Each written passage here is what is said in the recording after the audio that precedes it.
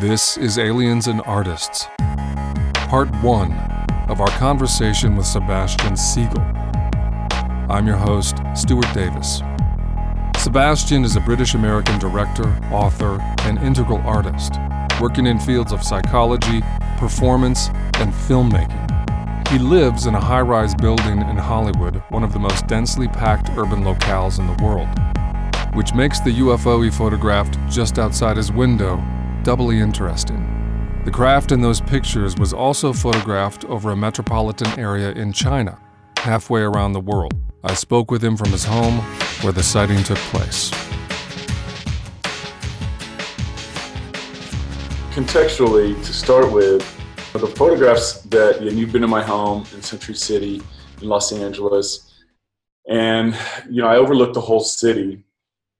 And so from time to time, I'll just take photos of whatever's going on out there. So during the fires 9 years ago, or whatever it was, 10 years ago, I could see the fires coming over the hill, and it looked like the edge of California was on fire. So I shot those photographs, and I'm just taking them with my iPhone. I'm not a photographer by any means. Just sometimes there'll be a spectacular moon, which never looks that great from the phone, or a beautiful sunrise, or a color in the sky and a sunset. And so once in a while I'll see something that I'm not sure what it is, and I'll just photograph it because it's beautiful. And when I took those photos, the first time I saw that craft was 10 years ago, and it was around the same time that the almost very similar looking craft was photographed in China.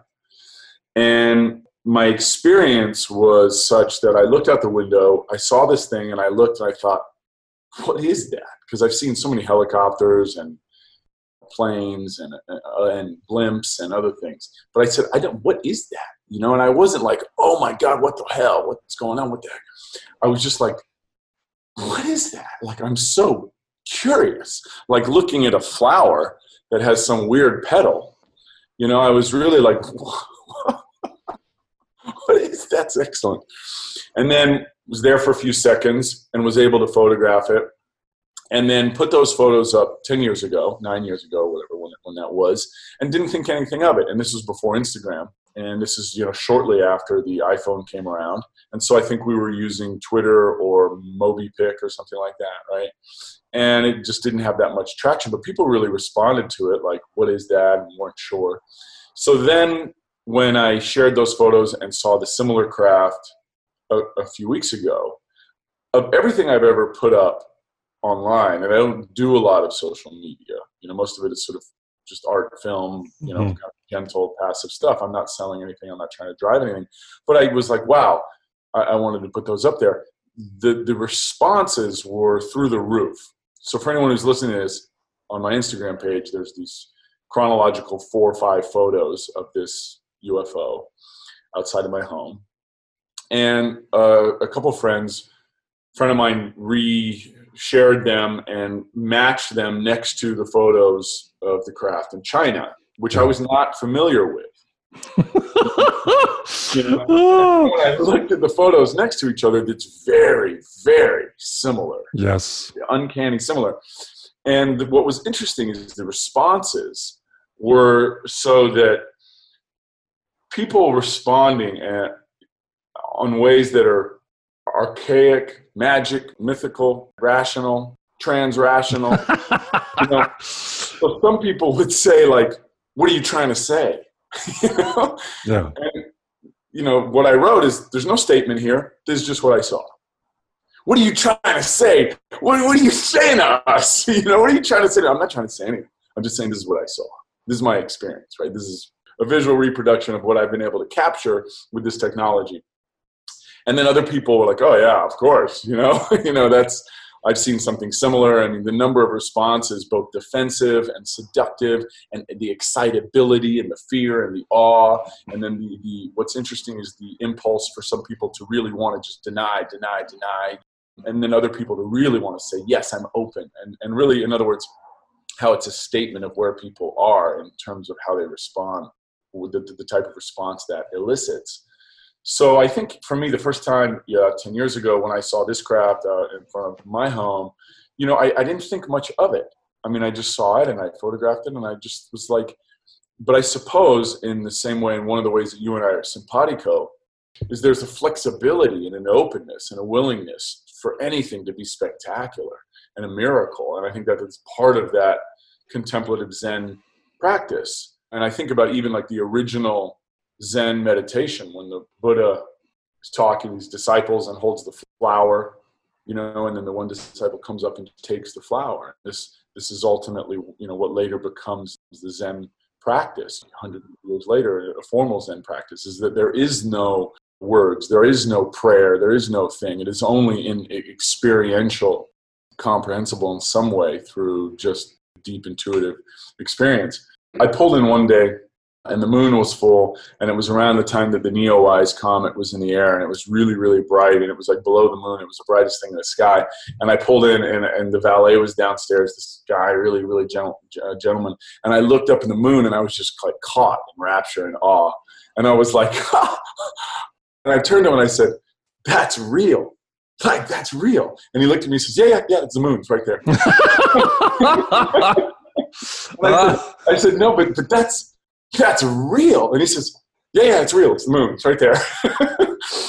What I'm, I think, meandering into here is that there's this trickery that we are able to drop into, which we're seeing now on a global level in a lot of ways with this shutdown and the reorientation of things, to reduce things, right, to exteriors and say, well, the moon's 200,000 miles away and it's made of dust and stone and etc. And then we reduce it to that. And it's the same thing like when 20 years ago, you open up a fitness magazine and it says, well, blueberries are good for you. So everyone's like, well, all right, we're going to start eating blueberries now. And I think what your conversation is and what these sightings are, what people's experiences are, and however it's able to seep into someone's consciousness to open them up. Maybe it's my photograph. Maybe it's your discussions. Maybe it's seeing something in China. Maybe it's their own experience. Maybe it's the Pentagon actually saying, there are things flying around out there. We don't know what they are. Maybe it's that footage that they released that says, hey, the footage that came out years ago, we are saying, we're giving a formal statement. We don't know what these pilots saw. Whatever it is, it's an invite into the mystery and the miracle that is this gorgeous, spectacular labyrinth. And I think that's what fascinates me the most. And, when I was thinking about our conversation the other night before I went to bed, I was sort of breathing it in, and I looked deep into the mirror into my eyeball, and I was looking at the pupil, dilate, close, and then I was looking at the threads woven into the colors in my eye, and the brown and the deep green. And I was like, whoa. That's as alien an experience as anything. Yeah. So the challenge is, if we have this mind and we have this convention, and we're trying to speak in conventional and rational terms, but by nature it's paradoxical in the way that we have to reach beyond ourselves and open up our mind in a way that is largely ineffable. We can only draw any kind of inference or any kind of statement about it through some sort of define any kind of meaning. And in the moment we start to reduce it, we kind of miss the mark. So how do you apprehend this mysterious content, mysterious emergence in a way to make sense of it as if there's in other words, I suppose, in short, it's hard for me to find any kind of direction. I hate to put a directionality to it because it sounds like I'm trying to summarize with a theory like Stephen Hawking. So what do you do with it outside of the experience? It's such an interesting point of inquiry. To begin with, I would like to affirm your rendering of these types of events as a Rorschach blot for worldviews. The comment thread in your photo posting is a perfect example of that. It's truly a survey through these altitudes, states, and worldviews. States because you can see how certain people get triggered, put into an emotional bundle. The responses are almost hilarious in what an easy plumbing they are of worldviews. It also reminds me quite vividly of a tangent, but still closely related to all of this. Dean Radin, who you may know has done exhaustive work on the empirical evidence for psi phenomena. I was having this conversation with Ken Wilber, just saying the data is bonkers. Dean Radin's collected works show without a doubt there's more evidence for this than there is for many of the fundamental features of what we know as the laws of physics. And Ken said, yeah, we don't have an evidence problem, we have a worldview problem. The struggles and hurdles have nothing to do with data. The data is there. It is real. The worldviews are the obstacles we are going to have to traverse in order to get more meaningful relationship with this set of phenomena. This is a long way around to answer your question. It's helped me a lot reflecting on that as I get older. The deeper, more long-term relationship I'm in with the phenomena, non-human entities, contact, craft, I realize we're not having a conversation about whether or not these events and entities have an ontological status. They do have a legitimate ontological status. The question is, what is the nature of it? What is our relationship to it? A fascinating aspect of beginning that inquiry is something Sean S. Bjorn Hargens refers to as doubleness. These entities and this set of phenomena exhibit and seem to thrive on doubleness.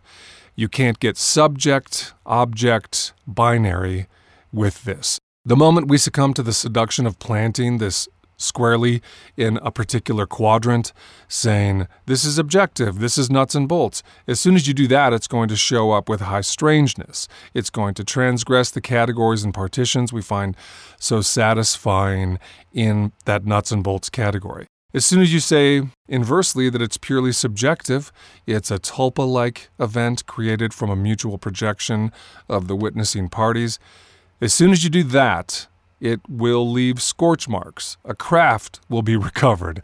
Some truly objective item will punch through the membrane of that quadrant. What do you do with that? Well, you don't do much with it unless you make friends with doubleness. We can't do much with these phenomena and entities unless we have what you related, this not knowing, which is evoked in so many of our traditions, whether it's Zen or the cloud of unknowing from Christianity. There's a lot to be derived from esoteric and mystical traditions. If you're a practitioner in these lineages, then we start to find usefulness, but none of it comes in the form of us having command or penetrating apprehension. This remains so enigmatic that for me personally, the only gratifying relationship that I've been able to get a modicum of is remaining in that unknowing to some degree. Are there any other experiences you've had in your life? Sometimes one experience will trigger a memory of another.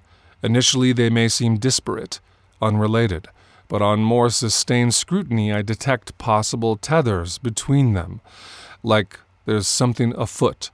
So what else has figured in this prismatic question of your life? Oh, God, that's gorgeous. The step off there is that because seeing is so wonderful, right, and hearing and smelling, because our senses are so spectacular, it's easy for us to truncate things down into those interpretations. And just in the same way that we look out at we get used to not seeing space, obviously, right? We see things, we see objects, we see emergence, we don't see space. And yet we look out into the stars, into the night sky, and we can only see all those stars and the moon and any objects because of the space. And so the space is really all that really exists, right? Mm-hmm. It's the space is what's really going on. And so how do we start seeing the space? And how do we see it through all of our senses? And I appreciate that step into that, because I think about synchronicity being one of the ways to see and experience that space. Yes. Right? Yes. Time. And I think, one of the wonderful synchronistic experiences I had was with you. Yes. For people who are tuning into this, Stuart and I made a short film called Just Be Yourself, which Stuart wrote and directed and I produced, and we were both in an ensemble with two other glorious actresses, Candace and Allison. Essentially, there's this lineage of this character transcending and becoming from the little self to the next self to the next self. So in short, we thought, well, it would be really cool if this character had some sort of marking to represent that lineage. So I said, well, what about like a Moebius strip, like an eternal thing, like a tattoo on one hand? And we were just on set coming up with this, just randomly. You were like, yeah. And then you said, or a barcode, right? Like yeah. a barcode from the store, like when you buy a thing of pancakes or whatever. There's 100 million of them out there. So you got the barcode on there. I said, yes, so we'll put a Moebius tattoo on one hand and the barcode on the other hand. And so we're like, all right, that's great. So in the beginning, I have that. And then the character that Stu plays, then later at the end of the film, then he has that. And then the idea was then there was going to be one final character who was going to come in, and he was again going to be the next in the lineage, and then we would give him those things, right? Fine. So we come up with that on set in the middle of our 4-day shoot or whatever, right? And so at that juncture, we cast this kid who's going to, not to go on a tangent, this kid's going to put together a puzzle, and then he's going to later come in and be the final person in this lineage, right? The next step, whatever, in this lineage. And so when he's going to put together the puzzle, he takes off his shirt, and this kid's got a tattoo, right? And the tattoo is of a Moebius strip on his chest. And Stuart and I are sitting watching this kid take off his shirt, and we're like, whoa, he's got a Moebius strip. And then he turns around, and he's got a barcode. Oh, my God. Oh! It's impossible. It's utterly impossible. That's exactly what happened.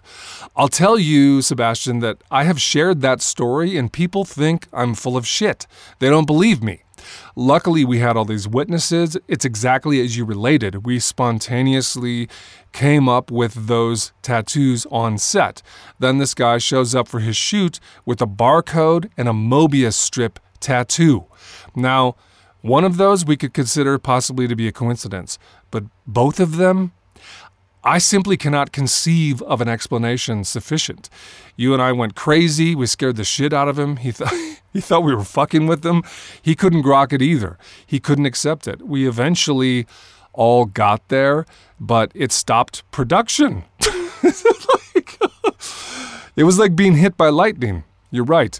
These kinds of synchronicities are in the back pocket of the phenomena we're discussing. To what degree have you cultivated these kinds of experiences? And if you have, has it ever spooked you, the manner in which it has presented itself? Wow.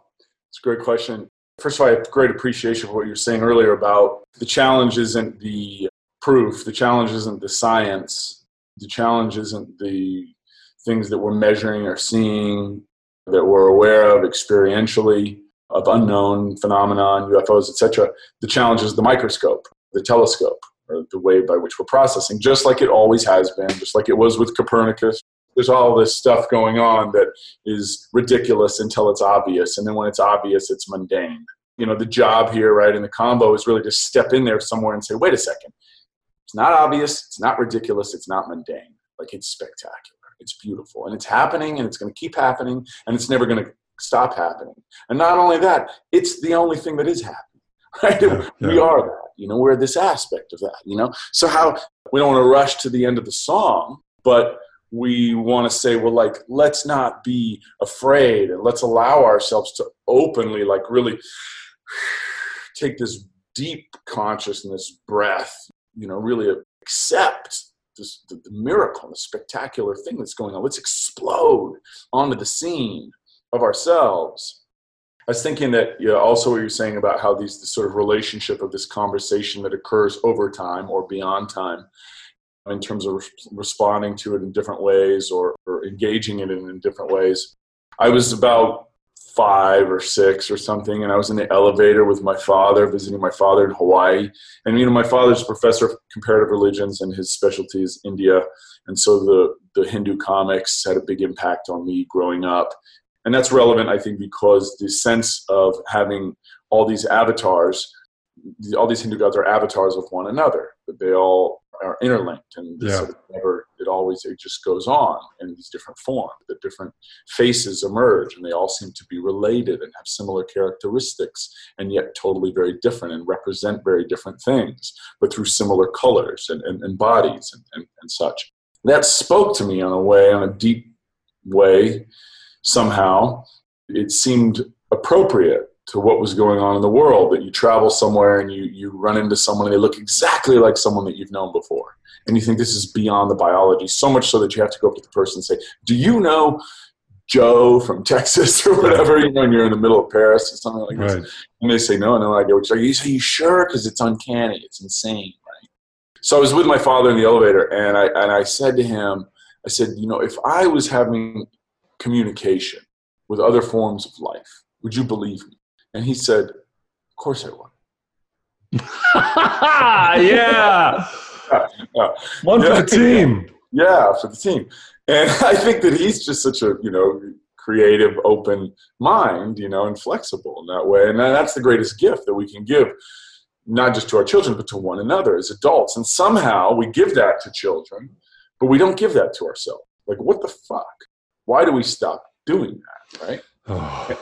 And I think about the challenge and why it's intimidating for us, even in synchronicity. And we discussed it that day that this happened on set with this gentleman, this actor, that the misinterpretation, obviously, of synchronicity is that people feel like it's happening because of them, right? That they see something, they say, oh, well, this is God or the universe telling me this thing.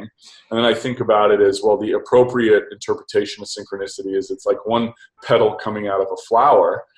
As the flower is opening, the petal looks across and sees another petal and is like, oh my God, there's this occurrence of which I am an aspect of. And my eyes are just wide enough, or open wide enough, that I'm able to see this occurrence and have, from this vantage point, the sense of a greater vantage point, that there's this flower exploding, that there are all these flowers exploding, right? So in other words, synchronicity is really how open are our eyes, because the more open our eyes are, the more synchronistic experiences we're going to have, the more we're going to be in awe all the time. What the fuck is going on?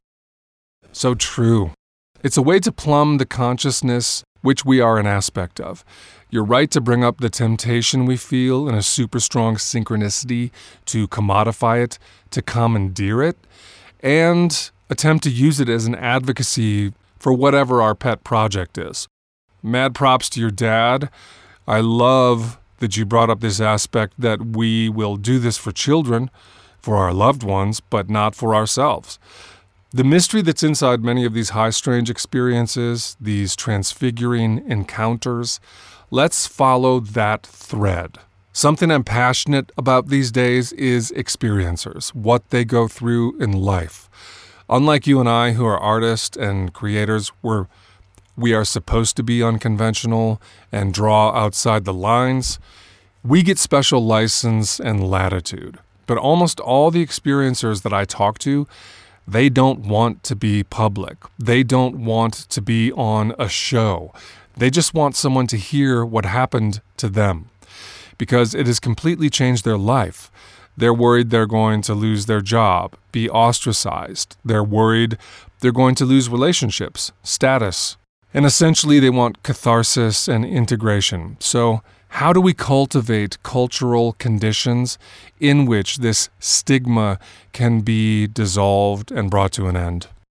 Yeah, I think you're doing it with this conversation. And like you're saying, Joe Rogan covering it, and even the Pentagon coming out with stuff saying, hey, we don't know what these objects are. We don't know what these things are flying around. People sharing that with one another. And that's the cool thing, the hopeful thing. And of course, the dangerous thing is there's another roadblock down the road somewhere where it gets even weirder out of conventional terms, or out of transrational or post-conventional terms, more spectacular, more bizarre. There's going to be another denial, another, whoa, I'm not ready for this yet, right? That's where the conversation, I think, it gets really thick and interesting. It dovetails back into how we sort of started this, about looking at the space, and the space is really where the action's at. People understand that, we understand that poetically, but then, we read an article in Science and it says, well, all right, X amount of the universe is black matter, and we can't really see that. We can only, in fact, when we photograph it, we can only photograph it because of the way the light bends between solar systems or, a nebula out there. And then we know that what we're looking at is really there because we can't see it, but it's bending everything else, right? Yeah. And people say, oh yeah, that makes sense. But yet there's still a reluctance to say, well, some of that's happening in my living room. Some of that's happening in my head. Some of that's happening in my world. Some of that's happening in the communication between us, between one another. And that's where it really gets spectacular. The need for humans to reduce things and have a handle on things. Yeah. And I think that the beautiful part about that need is that that's why there are so many books and poems and songs and movies made about love, because we need to express it. And yet it is obviously ineffable. And it's this current of which we're born out of. And we have to keep discussing it because we can't quite get a handle on it. And so I think it's the same thing with this, that it's always been happening, right? As you said, it's always occurring. It's always. But it's just that now we're ready to start weaving it into part of our notion of existence. You asked earlier, and I didn't quite, and I wanted to ground it in some sort of specific experience about being spooked and not just having total awe and elation, whether it's in the form of, and I think people think about UFOs and think about, well, that's interesting because it's a specific visual phenomenon. Mm-hmm. And then there are the other things that are experiential phenomenon, like synchronicity, which is another form of dynamic communication within the cosmos, right, woven into the universe.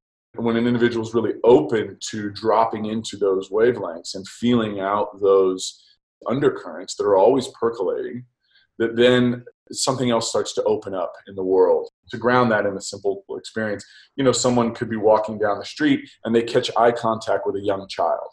And they catch eye contact and they see, and the young child looks and then looks back. And then there's this I thou godly experience, which is this total mystical miracle, right? There's this total communication without words. There's the connection. And then maybe the other parent will look and say, well, my child's having this experience with this other adult, and that's it. And it's an instant and gone. And I was asleep the other night, maybe within the last couple weeks. And right before I woke up, I dreamt that I was being sucked out into the ocean, and the water was very dark, like a dark pearl black water. And it was nighttime out, and I was on the shoreline, and I was being sucked under. And I looked up, and this wave came, and I took a breath, and then I went under, and I was at the bottom of the ocean, right on the sand. It was like the wave enfolded me in there, and right as it enfolded me in there, there was a little space of oxygen. And I thought, and I could feel this, like this. I could feel it. And there was an earthquake occurring at that time. And I woke up, and my home was gently swaying. And it was the same thing, that my response is to say, I don't want to be too objective, because if I get objective, I'm going to go, wow, this is great, like, fuck yeah, but then I'm going to be like just a witnesser of the thing, but I want to partake in, I want to be woven into the fabric of the experience. So instead of reacting, I'll hold that, defer it, and just, what is this occurrence? Which aspect of it, what parts of me exist within this sound and this feel and this strong phenomenon? And it haunted me for a bit in a way that I suppose the end effect, if there is one, is it reopens my eyes. Yeah. And then I'm grateful for that. And so I think that the same thing, like with seeing the UFO out there and then seeing it again and then sharing those older photos of it, people's response to it, the gift it is for me in this world, in my little self, is that it reopens my eyes, because I am also guilty of closing my eyes. I am also guilty of, from time to time, thinking that things are regular and normal, and I get disgusted and ashamed of myself when I think that. But when I have that spark of courage within me, where something elicits a response, it can even be somebody says something and it really disturbs us, and we don't react or respond because we're kind and gentle. But then we think, God, I really need to write something about that, or I really need to call or send this message. There isn't a rough intent here, but the intent here is for mutual awakening. And sometimes that mutual awakening has a lot of salt baked into the cake. I'm willing to hurt for it, or be crucified for it, or whatever. I have such great love and respect and faith for this relationship, me with you, me with the universe, or me as an aspect of the universe, that I know it's not going to disintegrate or fall apart. And so I'm comfortable vocalizing. I'm comfortable sharing. So I think that spark that gets us to engage with the world has to be something. And you expressed this very beautifully in my first documentary film that you're in. Shameless plug if you haven't seen it. We'll definitely plug it, and we're also putting it in the show notes. All that stuff will be in there. But Stuart's in this. You're in this. My first documentary is very simple. Documentary, very pop accessible film, but about what is love and what is the purpose of life and what's heaven, hell, intimacy. And you talk about love, masquerading around in these other forms to draw us ultimately into our greater evolution. In other words, that love will hook us with a lure, pull us in, like in the way that you express it in the film is to say, all the greatest things in life scare you at first. It's like, well, getting married. Like, I don't want to do that, but ultimately it breaks you open. I don't want kids. Holy Jesus, God, no. And then it just breaks you open. And love masquerades around to bring us into our own becoming, that there has to be a lure. And so sometimes the lure, if we're available to it, is subtle and we allow it in. And then for other people, it has to be like the Pentagon says something, or it has to be a war, a grave, intense disease or illness, or it has to be something really devastating. And I think that's, to put a bow on that, that's people's intuitive drive at some juncture to say, I'm going to take up a meditative practice. I'm going to dry fast for 7 days. No water, no food, nothing. Or I'm going to fast, just water for 7 days or 20 days. Or I'm going to just juice fast, or whatever the thing is. In other words, I'm going to take LSD, or I'm going to take ayahuasca, or and the number of people now who will call me and say, have you done ayahuasca? Should I do it? And it's like, what's that impulse? The impulse is to say there's something greater going on, which I'm an aspect, and I want to open my eyes to it, right? The opening of the eyes to it is just saying, well, I'm going to choose this content and I'm going to allow it in, and I'm going to hold on really, really loosely, without trying to map it out, without trying to iron it too specifically. What's your first experience conventionally? It's a slippery slope. What's your first experience from a conventional perspective of an otherworldly UFO, other type of intelligence interaction? I would place it squarely with an event that I think is something a lot of experiencers have. Up until now, this appears to be a feature of many experiencers' lives, and sadly, it's trauma. For some reason, there's a coupling between non-ordinary experience, the attendant sensitivities which are teased open. Very often, experiencers have traumatic childhoods. I did not, but I had an event which I typically don't speak about, but I will now. When I was in 5th grade, a real Lord of the Flies kind of thing went on in my school. Randomly select one person to absolutely ostracize. You're out of the village, go off to die. And I was selected. This went on for a long time, and I genuinely began to feel suicidal. I didn't have a single friend except my mom, who was a teacher in the school, so there's a double dose, extra punch. My mom got to observe all of this firsthand, and whatever I went through, I'm sure my mom felt orders of magnitude worse. Lots of suffering visited on her as well. In retrospect, I'm clear it was not personal. Herds of young children just have this within them. So I was cruelly abused and tormented. It was not physical, all psychological and emotional. But I began to feel suicidal. And in the nadir of the most dark moments, where I was truly desirous of a way out of this life, I was visited by a presence. This presence was amazing and loving. Just by the nature of its arrival, the ecosystem changed for me. This presence conveyed to me the first teaching of my life, you could say. It didn't use words, but communicated very clearly there's a part of you that's already dead, and it's redundant to wish to die. There is a part of you that never dies, that's never been born, and you can't kill it. You can't get out of existence. The dead you already exists.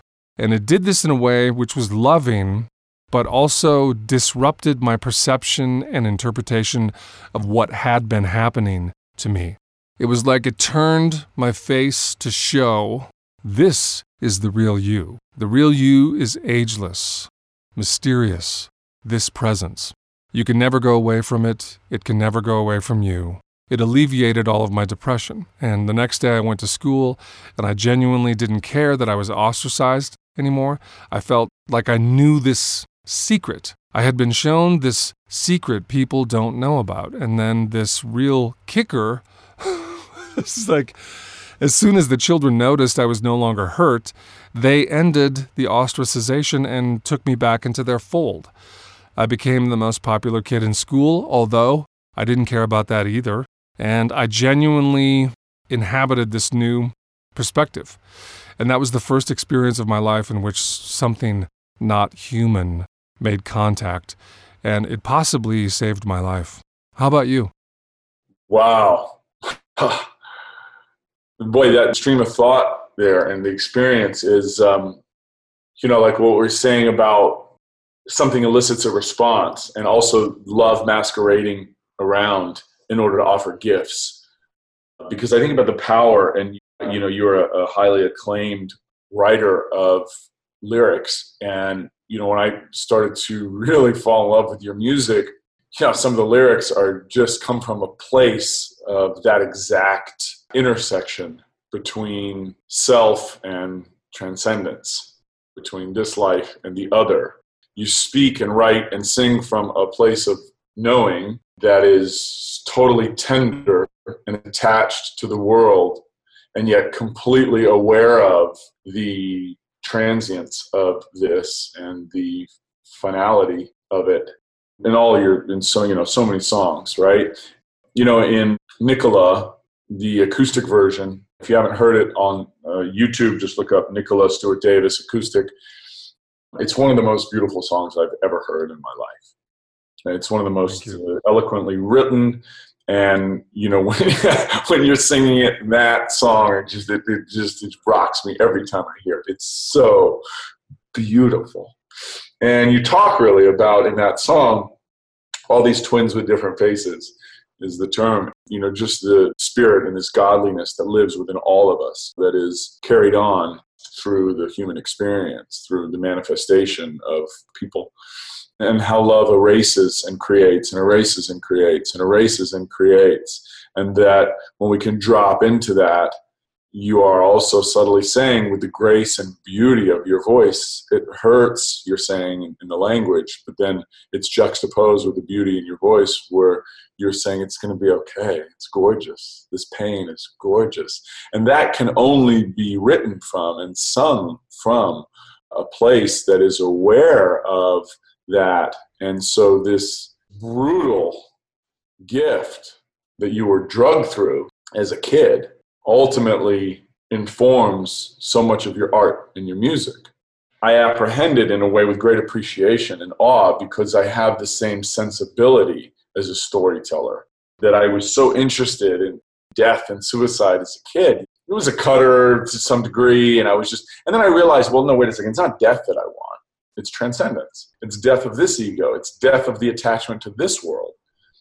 But just like in all these Hindu comics, and just like in this music or this movie or this story or whatever the thing is, there's a voice out there coming through so many other entities and individuals that's allowing me to know and to understand subtly, retrospectively, that I can transcend. I can be resurrected now and stay for another moment still in this life without suicide. And then, later then, I think then that was then the awe of, and the appreciation for these great epics like the Bhagavad Gita, where if we could distill it down into a simple message, it would be like, all right, take action. If you're not sure, just do something. For anyone who hasn't read the Bhagavad Gita, that's what it's about. So, that it's helpful in those ways. My first... We're both acquaintances or friends with Stan Grof and are informed by his writing. So much of what he's talking about in hospice, and then relating that back to the birth canal and postpartum and then in the womb, is something that I've always been curious about. I was having a discussion recently with Alex and Allison Gray in their podcast, right? About the first, I think Allison asked how did my meditative practice start? And I thought, well, there's depends who you're asking, right? Because there's a lot of ways to answer that question. Like it can be conventional, like, well, whenever I was 7, 8, 9, 10, looking at the candle or floating in the ocean and trying to feel where does the ocean begin and my skin, start. And if I can really picture it while I'm floating there is no barrier. I'm trying to dissolve that barrier. And how can I feel out into the ocean and feel that same salt in my own cells as it actually penetrates my own cells? And then later, this is a team, basic essential meditative practice. And then later contemplative practice, and then conventional Zazen, and then witness arising, and then being rocked by Ken Wilber's work, and then that rocking my game, Tonglen, and then so many other practices that I was able to dexterously use for my own trickery and unfolding. Yeah. But then really the response is, when does the meditative practice start, is ultimately this same question, right? What's the first experience of otherworldly intelligence or presence? Yeah. In other words, that the meditation actually happened before we even came into this life. It's always been going on. It's always percolating. And that just somehow, after enough time or enough doing or whatever the moment is of awakening, that we then are aware that, we're having a conscious experience, and we're identifying this conscious experience through this egoic interpretation of this singular entity. But actually it's always this great thing, and it's always, percolating. It's always running below the surface. And the more obviously we meditate, the more we're able to drop into that experience, right? The more we're able to be awake. So I think about that first experience for me of outside of convention, but then retrospectively understanding it through a convention, would be in the womb. And it would be just like an entity with a lamp. There's a lamp, and there's this sense of self, and it's from the third person of just a being that is visual in a dark, spheric existence, and there's some sort of lamp or light, and that's it. It's bathed and immersed in heavy, thick, rich darkness, kind of like the wave in my dream, and there's just a gap and a space in there of sort of potential. And that's the best way I can describe it. The only other way would be through film or music or painting. But that experience is powerful for me. My mother told me that the first word I said was light. I'm from England. I'm from Oxford. When I was born, a lot of times parents wouldn't say, come to mama or papa, so your daddy or whatever. Most kids, especially in America, the first word is mom or dad because that's the word they hear the most, right? So my mother would say, come to Jackie. So it was always my mother's first name. And so I've never actually said an interpersonal pronoun to anyone I'm related to. It's true. I say bro or brother or whatever, but I've never said like mom, dad. I've never called my mother mom, in other words. I've never said hi, mom. Like ever, my whole life. I always called her by her first name, Jackie. And my father, I always called Lee. Now, when I talk to him, I do it in I say my father. I always call him by their first name, so my grandparent, everybody, right? And so she said the first word I said was light. And I thought, and years later, did that relate back to this some sort of subtle or precognitive awareness that then was seeped into being of the first conventional sense that I could have of what was really going on, which is ultimately this interplay between light and dark. And I think that the discussion of synchronicity occurs beyond time or shows up again in our lives again, and these different archetypes or avatars or signifiers. I had the first dream I remember, obviously in the Freudian interpretation of it, his sense of that the first dream carries a strong message about some sort of play out in life, was similar in that way. It just was extrapolated with more details, this experience that I had in the womb of the light and the dark. And the first dream, I was 5 or 6, or something like that, maybe. It was of this archetypal sort of animal, like a horse that was white, and a dark bull that was also very archetypal and grayish and silver and with this sort of pearly black beauty. In a forest, and I'm on one of them, and I'm part of one of them, but I don't know which one. And they both go into the cave, and then one is going to come out. Talk about being plunged into the deep end of Jungian archetypes. What a vivid powerhouse of signaling. Say more. What happened? And I suppose now is really the first time that I thought about it, that being an extrapolation of that first experience in the womb. That, in other words, the one in the womb was just really so subtle, causal subtle, Only retrospectively is it even subtle, right? And then it's upon a closer look that then it really evolves into this dream that has more details, Exactly. that's built and adorned and decorated with all these different things that are also archetypal, bull and the horse and the forest and the cave, obviously archetypal, mythic signifiers. And then ultimately, what is that? That extrapolates then later into all the artwork and media and everything that everything. Yes. That it just extrapolates outward like this little electrical impulse that is, 14 billion years ago, this powerhouse of electricity and energy and potentiality that then, extrapolates out into this universe as we know it, right? Just one universe, but this one that we're enjoying. And then I think that's really informs all the artwork or everything I've done, because I think about it like Grace and Grit, which if anyone listening isn't aware of it, this brilliant book that Ken Wilber wrote that chronicles his wife Treya's journals that then he masterfully wove into a story of passionate, courageous, selfless, and ultimately transcendent love. That is really a story about the alchemical powers of love to transform us and bring us into our own becoming. So I wrote and produced and directed and adapted that story into a movie. And it's a love story in the most simple terms, but really it's experiential. For people who are interested in the teaser, if you search Grace and Grit, movie is online. And what do I want to do with that story? What do I want to do with that outside of turn people on to Ken Wilber's mind and work? I want people to have this experience where they have to immerse themselves and go through this from passionate to courageous to selfless to transcendent love. I want people to have hope and excitement and feel the eroticism and the seduction and the desire and then the anxiety and then the devastation and then the crucifixion for the purpose of resurrection, which is what is in so many ways the purpose of art and of music and of this podcast, of this discussion, right? To open ourselves up to, it is so spectacular what's going on. And it's okay when we're 5 years old to look at a plumeria and go, oh, wow, whoa, and go bananas. So when does that not become okay? Because that's the real disgust. That's the real shame. That's the thing that perennially, why all religious traditions are so important. And this dangerous thing that's occurring in culture right now where people say, well, I'm spiritual, but not religious. Or, that they have this hard line about holding a certain thought line without allowing everything else in.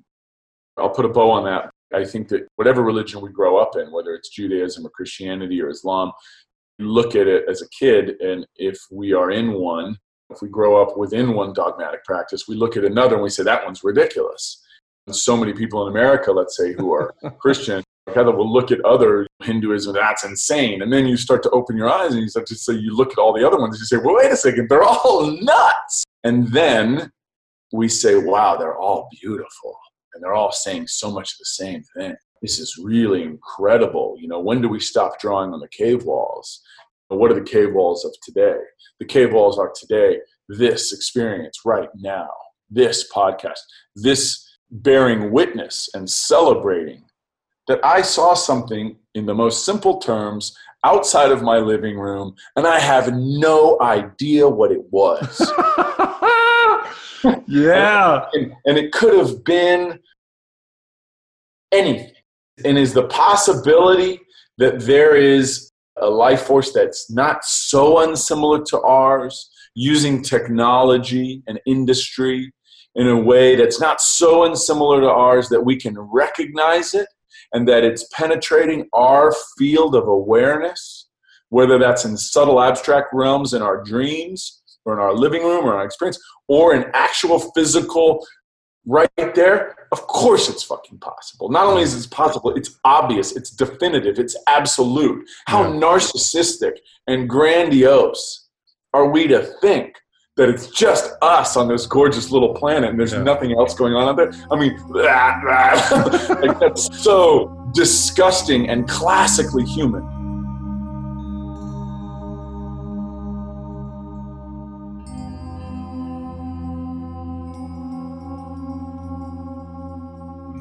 For me, Sebastian's sighting of this craft in the midst of LA's infamous population density conjured John Lennon and May Pang. It was August of '74 when the momentous event occurred.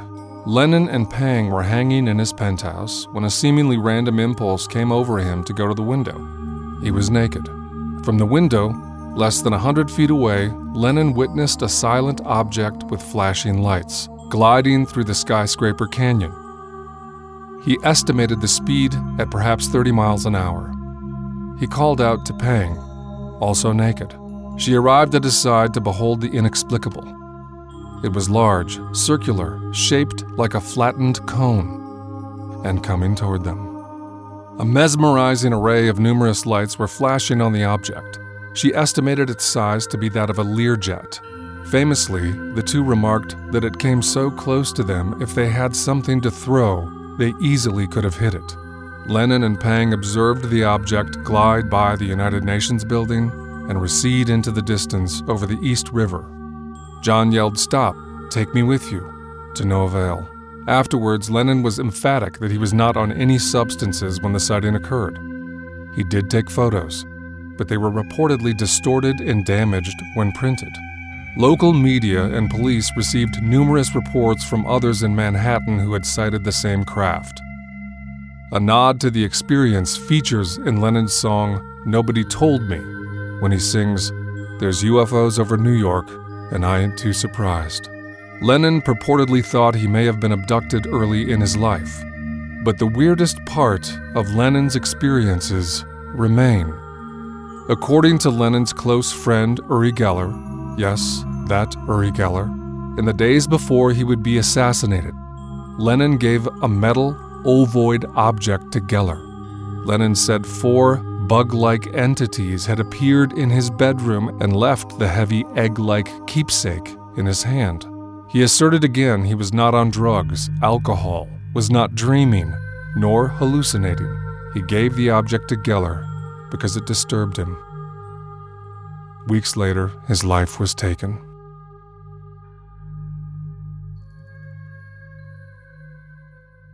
Aliens and Artists is brought to you by The Liminal Muse, offering one-on-one work with me, Stuart Davis, on paranormal, creative, and spiritual issues. Go to theliminalmuse.com to book a session. In the midst of perfection, this princess starts bitching. In the arms of Elijah, this infant keeps twitching. This master that's teaching is a pupil repeating. This boxer loves headlines, but it couldn't take a punchline. Somebody slap me, I can't stop laughing. Suicide is back in fashion. All our sanders end up sinking, and it makes love wonder what fear's thinking. 2 crows sit at the window, keeping the bitch out over your widow. 2 coins drop in the casket over your sockets, bury that bastard. 2/3 ready for restart, thinking you're Jesus, proving you're Caesar. Yeah, yeah, ready for restart. Right posture, right poses.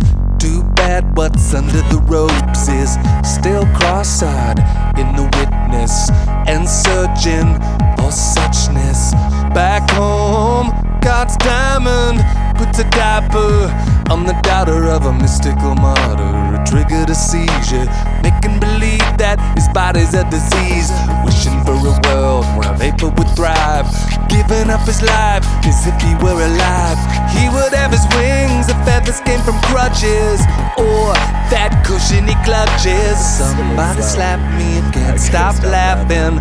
Suicide is back in fashion. All our sanders end up sinking, and it makes love wonder what fear's thinking. 2 crows sit at the window, keeping the bitch out over your widow. 2 coins drop in the casket over your sockets, bury that bastard. 2/3 ready for restart, thinking you're Jesus, proving you're Caesar. Yeah, yeah, ready for restart.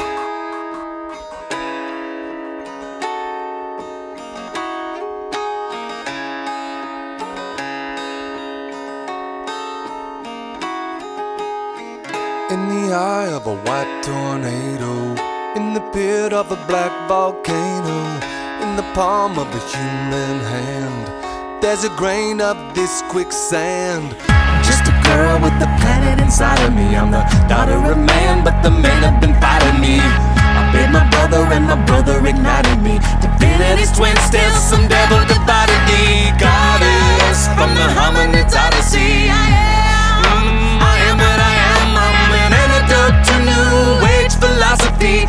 Epic act to this mythic prophecy.